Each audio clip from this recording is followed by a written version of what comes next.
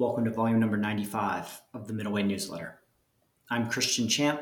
This is the Middleway Newsletter. It is a place where I write, explore, share, and invite you along for the journey. If you enjoyed the newsletter, please share it with your friends.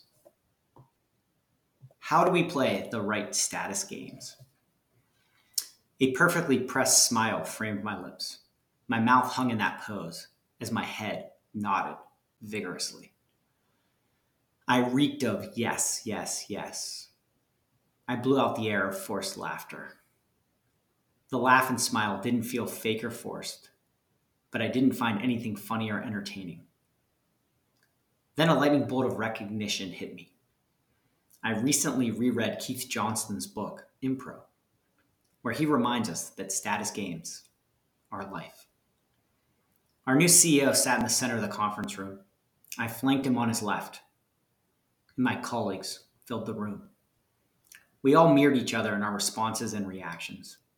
We were primed for these responses as we all dressed in suits on a random Tuesday because we heard the CEO didn't like golf shirts. He sat in the middle of us with his golf shirt on, and laughter emanated from all sides as he told some not very funny or entertaining story.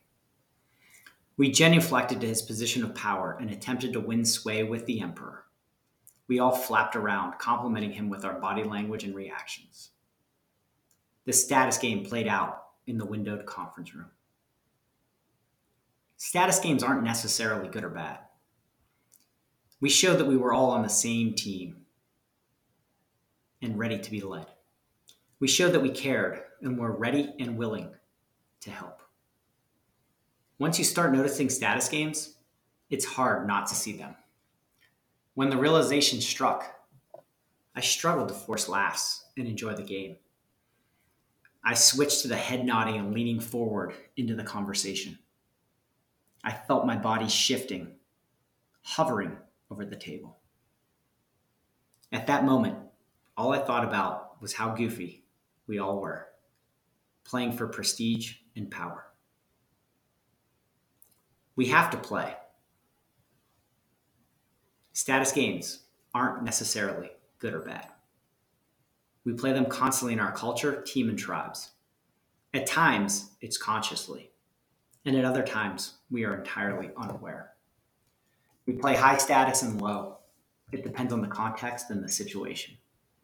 The question for us is, what status games are we playing? What status games do we want to play? Like infinite and finite games, we want to play the status games that help create the world we want.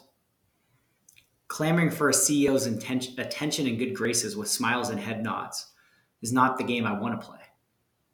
Supporting the CEO in our mission, bringing good energy to people, empowering people, and creating success are the status games I want to play.